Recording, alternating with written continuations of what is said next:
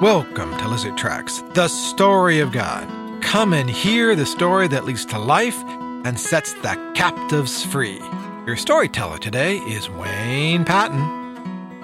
My saga, David, the wife stealer, has brought out a clear perspective of King David, that our God is a merciful and gracious God. David has had a desire to do something big for God, but as we found out in our last story, God has other plans. Now, David will hear the word of God from Nathan, the prophet.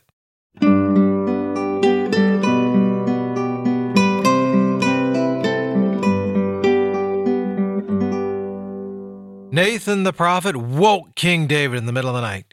King David, wake up, wake up.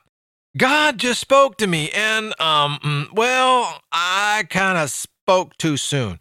God said, no, absolutely not. No house. The Lord of hosts said, I took you from the pasture where you, David, were a shepherd caring for your father's sheep and made you leader over my people, the sons of Israel. God has been with you wherever you have gone and cut all of your enemies down before you.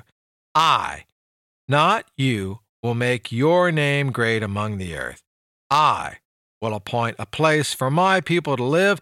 I will plant them where I please.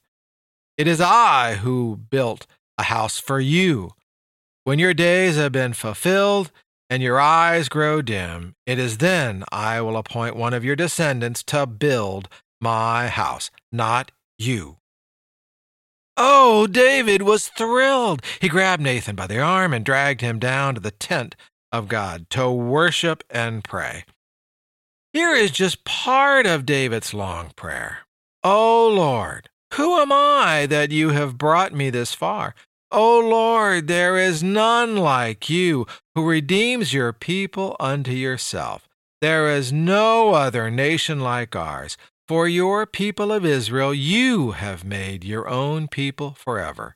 And you, O Lord, became their God. For you, O Lord, have blessed and is blessed forever. Amen.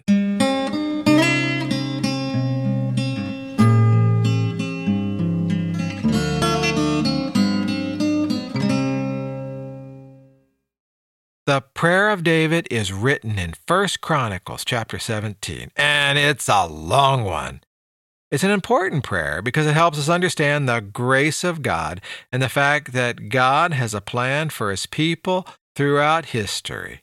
God's grace will be stretched again by David when he counts. 1, 2, well, you'll have to return to find out how high this count goes.